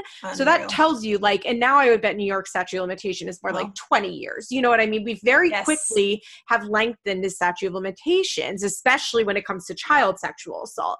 And what the church does, they have spent a lot of fucking money lobbying against these laws, and like they will go and like plead for lawmakers, because each time the states do this, they then have to pay out millions of dollars, because then all of a sudden all of these cases become eligible that were not eligible before. Yeah, and then they got more to try to swat away. It's really like, when you look at the lobbying against the statute of limitations, it's really bad, and that's something that's still happening. Oh yes, I know, I'm very aware, and it's really disgusting that it exists. And I mean, I don't think a statute of limitation should exist on really anything. If you could bring something to trial, you can bring it to trial. I mean, there's reasons, like, it does protect innocent people, that, like, it's very, if you were like accused of something that you did not do 20 years beforehand, it would be very hard to defend yourself, which is why we have these statute of limitations. But it would also be really hard to convict you. Sure. It's hard on both sides, but like the ideas behind statute of limitations, I understand. I guess is what I'm trying to say, from a like, as somebody that has a criminal justice background, like, the idea of it is to protect, like, it all feeds into innocent until proven guilty. And it's like, they run out, the statutes of limitations run out so that you can't, like, so that the person can best defend themselves. And that's good. Like, that is a good thing. That is like part of the bedrock of our judicial system. And we do want that. But at the same time, we need to balance it with victims and victims' needs. And that's why we're, with at least sexual assault stuff, moving to such long statute of limitations. Right. And I do agree with you that, like I won't get into it, but as someone who's been wrongfully accused of something, I didn't go to court, but there was just a crazy bitch that I worked with that made up a rumor that I made out with a 15-year-old when I was 22 years old. Oh my God. Yeah. It was really horrible. It was a really terrible experience. So I get what you mean. I obviously didn't, you guys didn't do it. But she was really awful, and she shouldn't have been working with kids. She was actually on drugs at the time, but she got hired because she was the camp leader's best friend's daughter. And it was really fucked up, guys. Don't work for the YMCA. I don't know. It depends on where you live. But but that, ironically, that same YMCA ended up getting prosecuted and shut down because about 10 years later, or no, that would be now, about 7 years later or something, they hired a kid who was, again, the son of somebody who worked there, who was assaulting very young children in the bathroom. I think he was 18 and the kids were, like 7. And other counselors were saying, this guy is not okay. Like, he's doing shady shit. And the counselors ignored it, and they bullied the people. They fired the people that reported the guy. And then finally law enforcement got involved, and the kid went to jail because he was molesting children. So it's really ironic, because they tried to take me down for doing nothing because they didn't like me. And then ended up being foiled because they let him they didn't care that somebody was actually molesting children. So it's sort of like the diocese and all that stuff. It's like it had nothing to do with the children. They didn't care. They just wanted power, and they wanted to play the game that they wanted to play. So I agree with you about the statute, because if that, I was never prosecuted for anything because there was no evidence of anything, and it was bizarre. And that woman, but imagine, like, you're 35 and somebody comes to you and you're like, wait, what? Like, I don't even know who that is. Like, absolutely. It's harder to defend yourself. So I do, absolutely. But the Catholic Church lobbying against it is just, and spending church payers money. It's one of those things that's money. Not, they're spending tithing to do that. Yes. Oh, and probably, honestly, the amount of greed in Christianity, like, it's really ugly, especially the Catholic Church. When they're in Italy, I'm like, God, look at the fucking Vatican. It's so beautiful for all this just ugliness that we're thinking and learning about, and the ceremony and the pomp and circumstance and everything. And it's like, this has nothing to do with God. And, I could go on for a long time about how the Catholic Church has not had much to do with actual faith in a lot of ways, like selling indulgences and being like, sure, give us money and we'll give you a fast pass to heaven, like in Disneyland. But yeah, that would be a whole other podcast. I just think, like, as far as this movie goes, Amy Berg does such an incredible job telling the story from start to finish. It's a tight film. I recommend it. Very tight. So I was tweeting about this after I watched it, and someone was like, oh, well, did you watch The Keepers? Do you remember that? It was on Netflix Right. about Yeah. nuns. And I said, I watched one episode, and at the time, do you remember Netflix was releasing true crime like series like every Constantly. minute? Well, because My And I Favorite Murder remember- was big, and they were like, Exact- "Oh, we better do Well, it." The Making a Murder was such a hit. Is Yeah, why they, sorry, that's what I meant. My Favorite Murder. That's the podcast. Well, that being big too also like went into Right. this. Like But there were Making the a Murderer true was crime, such a phenomenon. true crime renaissance. So Yeah. I remember watching it being like, I wish this was just a movie. I don't want to watch 5 episodes on this or however many episodes. So I didn't watch it. And I think that this film, I think that documentaries like are so powerful and beautiful, and the idea that like you can sit down in an hour and a half and watch something so impactful. Like, could this story have been told over 6 episodes? Like, yeah, there's so much shit that you could talk about. But I think the fact that she told such a tight story in an hour and 45 minutes that had a beginning, middle, and end, and such a clear message and so much information and like factual, statistical information along with so much emotion is really the amount of notes I took just watching it. I don't know how the fuck she did that. Like, how did she edit to that point? I mean, she also every clip is timed perfectly, like in terms of. Sorry, go ahead. She has another film called Open Secret, which is very good. It's about molestation in Hollywood. I highly suggest watching it. Okay. The issue is that it ended up right when it came out or right before it came out. One of the people that was featured in it was caught falsely accusing Bryan Singer, I believe, or like falsely accusing somebody. I don't remember exactly what it was, so I don't want to say for sure. And there it is again. It's like we have to protect people that are actually innocent because there are people that are going to come out and do shit like that. Yeah. Also, like, you're right. When you watch this and you watch what he's saying, it's like, well, maybe the childhood stuff was real by somebody and like he just fabricated the adult stuff to like justify like. Oh, you mean with this film? Like just this guy in general. Like maybe he like decided because the childhood stuff was so awful, then he like, that's not an excuse for falsely accusing someone of something, but but Amy's Open Secret, I highly recommend you all watch it. Just figure out the guy that was lying and kind of ignore him and pay attention to everything else. Just put a sticker on your TV. I mean, it's incredible. I mean, it was talking about Kevin Spacey, like being with young guys. And this is, years before that was he finally gets taken down. That was a really hard one to learn about. And it's so good. And it just sucks that like it really got, unfortunately, you know what I mean? Like the credibility of the whole movie kind of got shot when it came out that one of the accusers was a liar. And I do understand that. Like you are going to lose credibility if that happens, but I definitely recommend that movie as well. She's just so talented at telling. I think it's a real art to be able to tell something that has so much information and also be so emotional. Well, I feel like with documentaries, it's like you're making kind of a collage of so many elements, and there's a fine line between basic and busy, and this is pretty perfect. It's like when we watched Thin, it was just like perfect. Agreed. And I would also say like I don't think we could express how sad this movie is. Like I truly believe this is one of if not the I know everybody says Dear Zachary is the saddest documentary ever. It's just it is really sad and the twist is like it's shocking.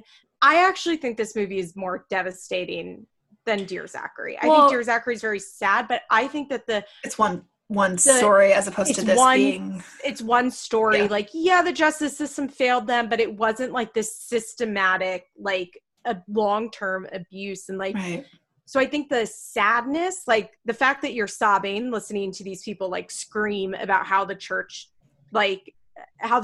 let them down or like betrayed them, you're sobbing.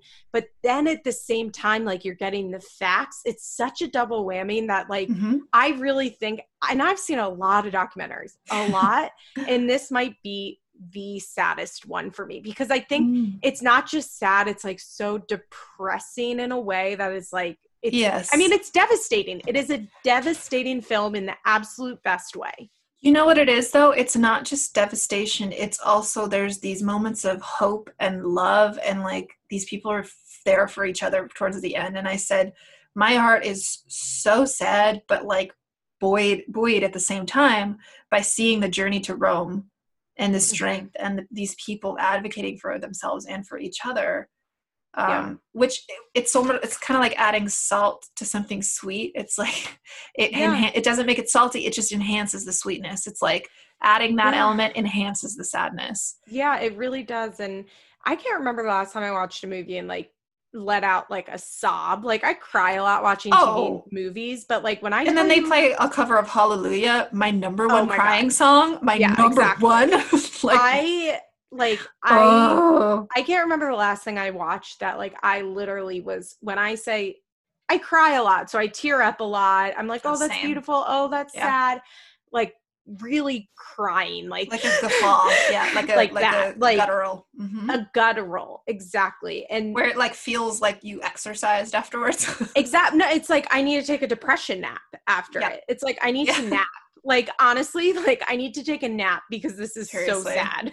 I know. And I think that's great. I love a really fucking sad documentary. It's impactful. And, you know, I watched it right up until the record, like a half an hour before we had to record, because my sister ended up coming up because she's fine, but she was in an evacuation zone for a while. So she came up with her cat.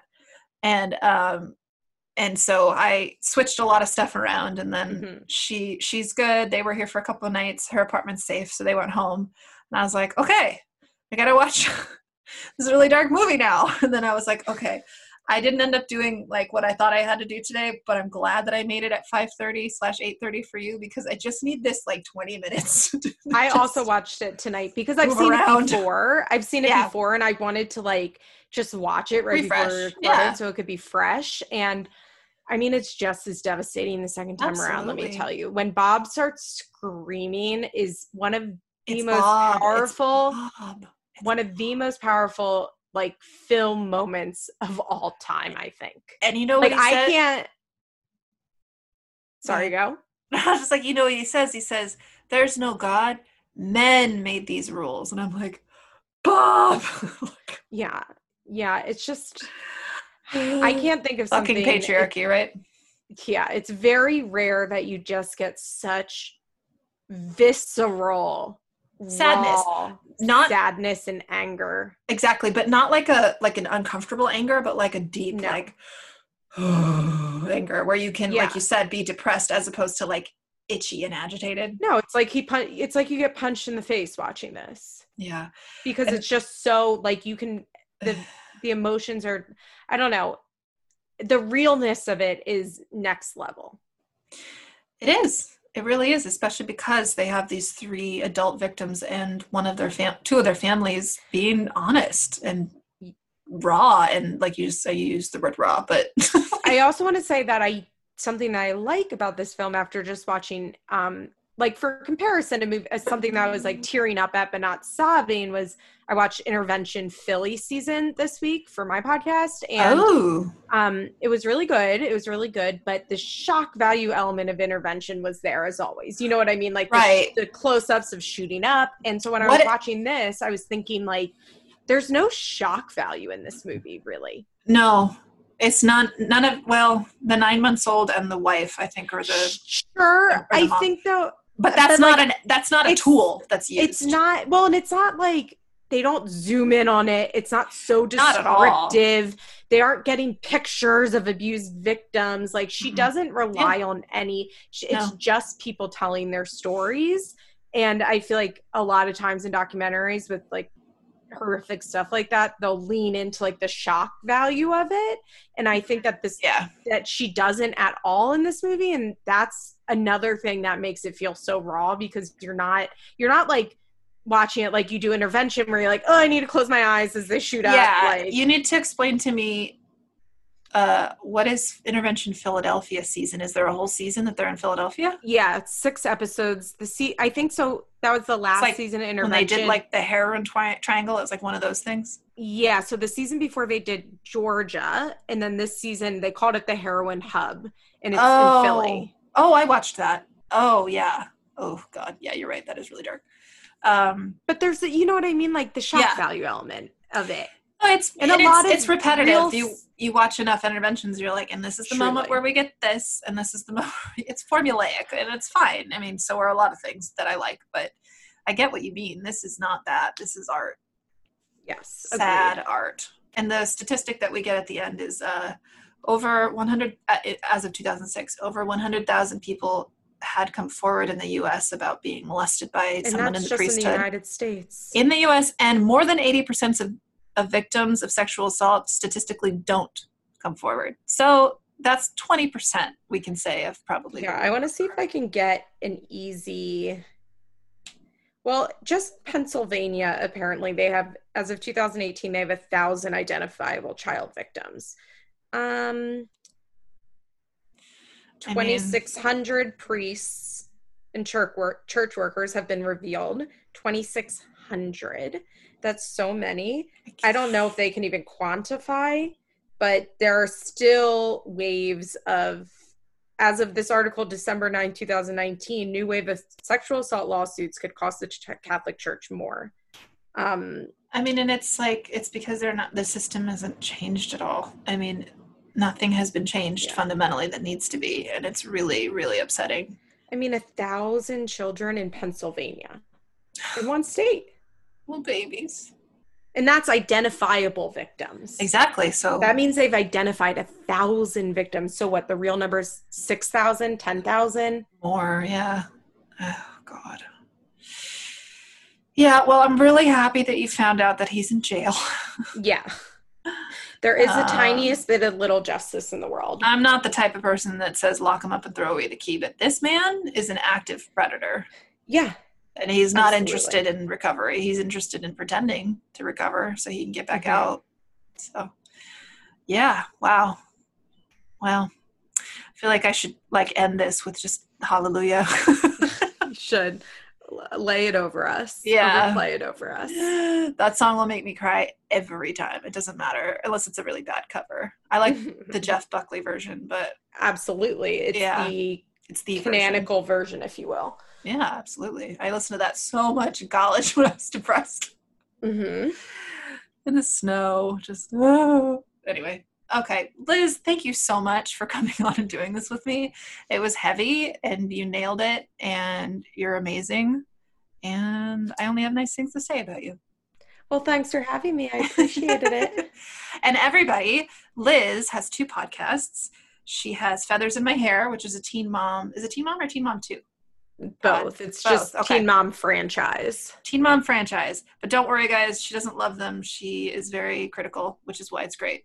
And you have Liz Explains It All, your Patreon podcast, which is how I got to know you. And I love that, by the way. I love that you found me not through Feathers in My Hair. No, I didn't. I found you through Malls. You were on Mother May I Sleep With podcast, and you guys explained the whole Caroline Calloway thing, and I was like, oh, God, who is this woman? I need to listen to her. And I looked on your channel, I subscribed, and I was like, I'll give you $7.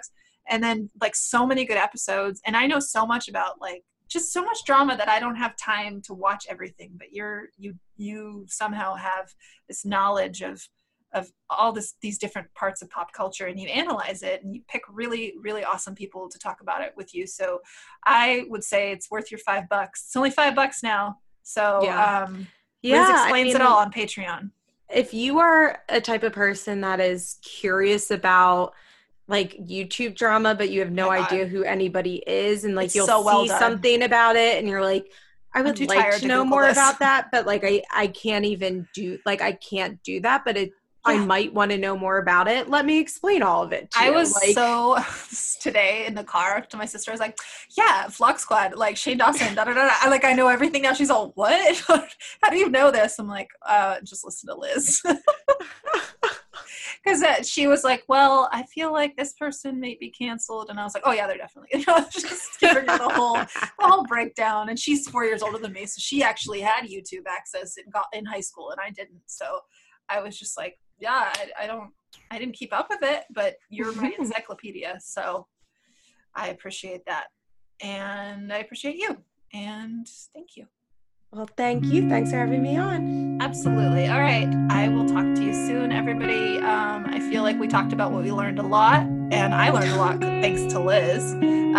So see you next time. Bye.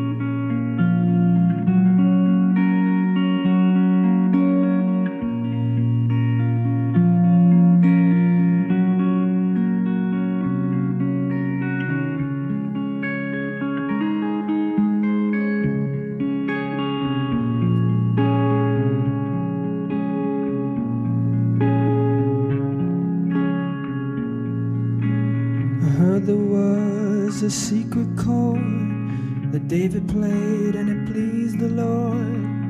But you don't really care for music, do you?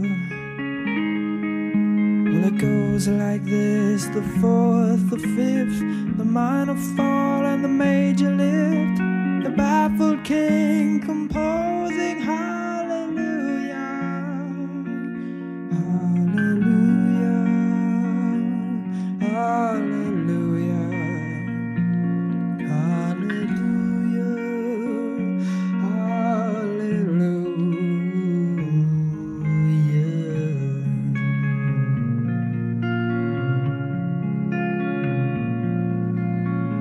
Your faith was strong, but you needed proof. You saw her bathing on the roof, her beauty in the moonlight overthrew you.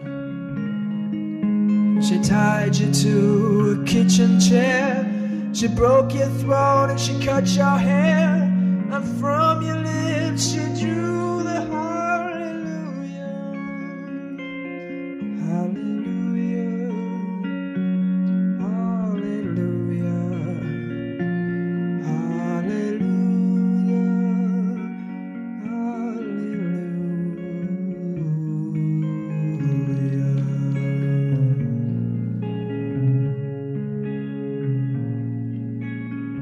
Baby, I've been here before. I've seen this room and I've walked this floor. You know, I used to live alone before I knew you.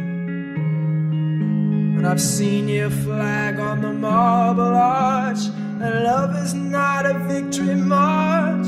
It's a cold and it's a broken hallelujah, hallelujah,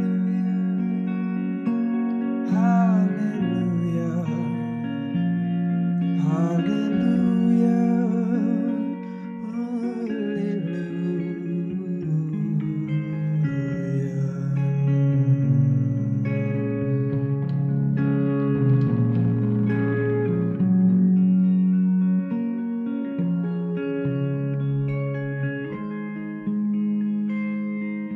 Well, there was a time when you let me know what's really going on below, but now you never show that to me, do you?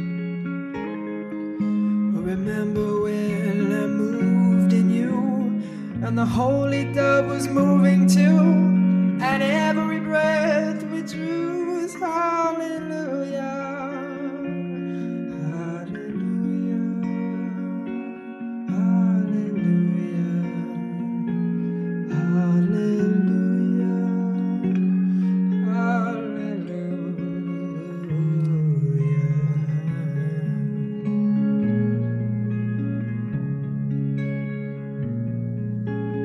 Or maybe there's a God above, but all I've ever learned from love was how to shoot somebody who outdrew you.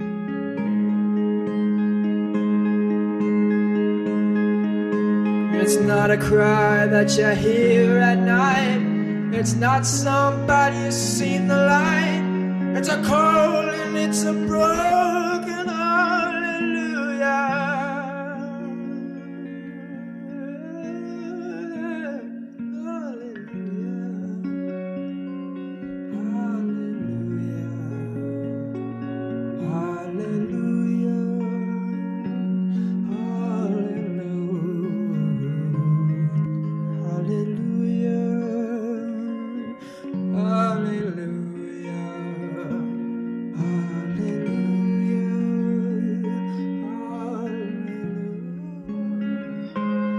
Hallelujah.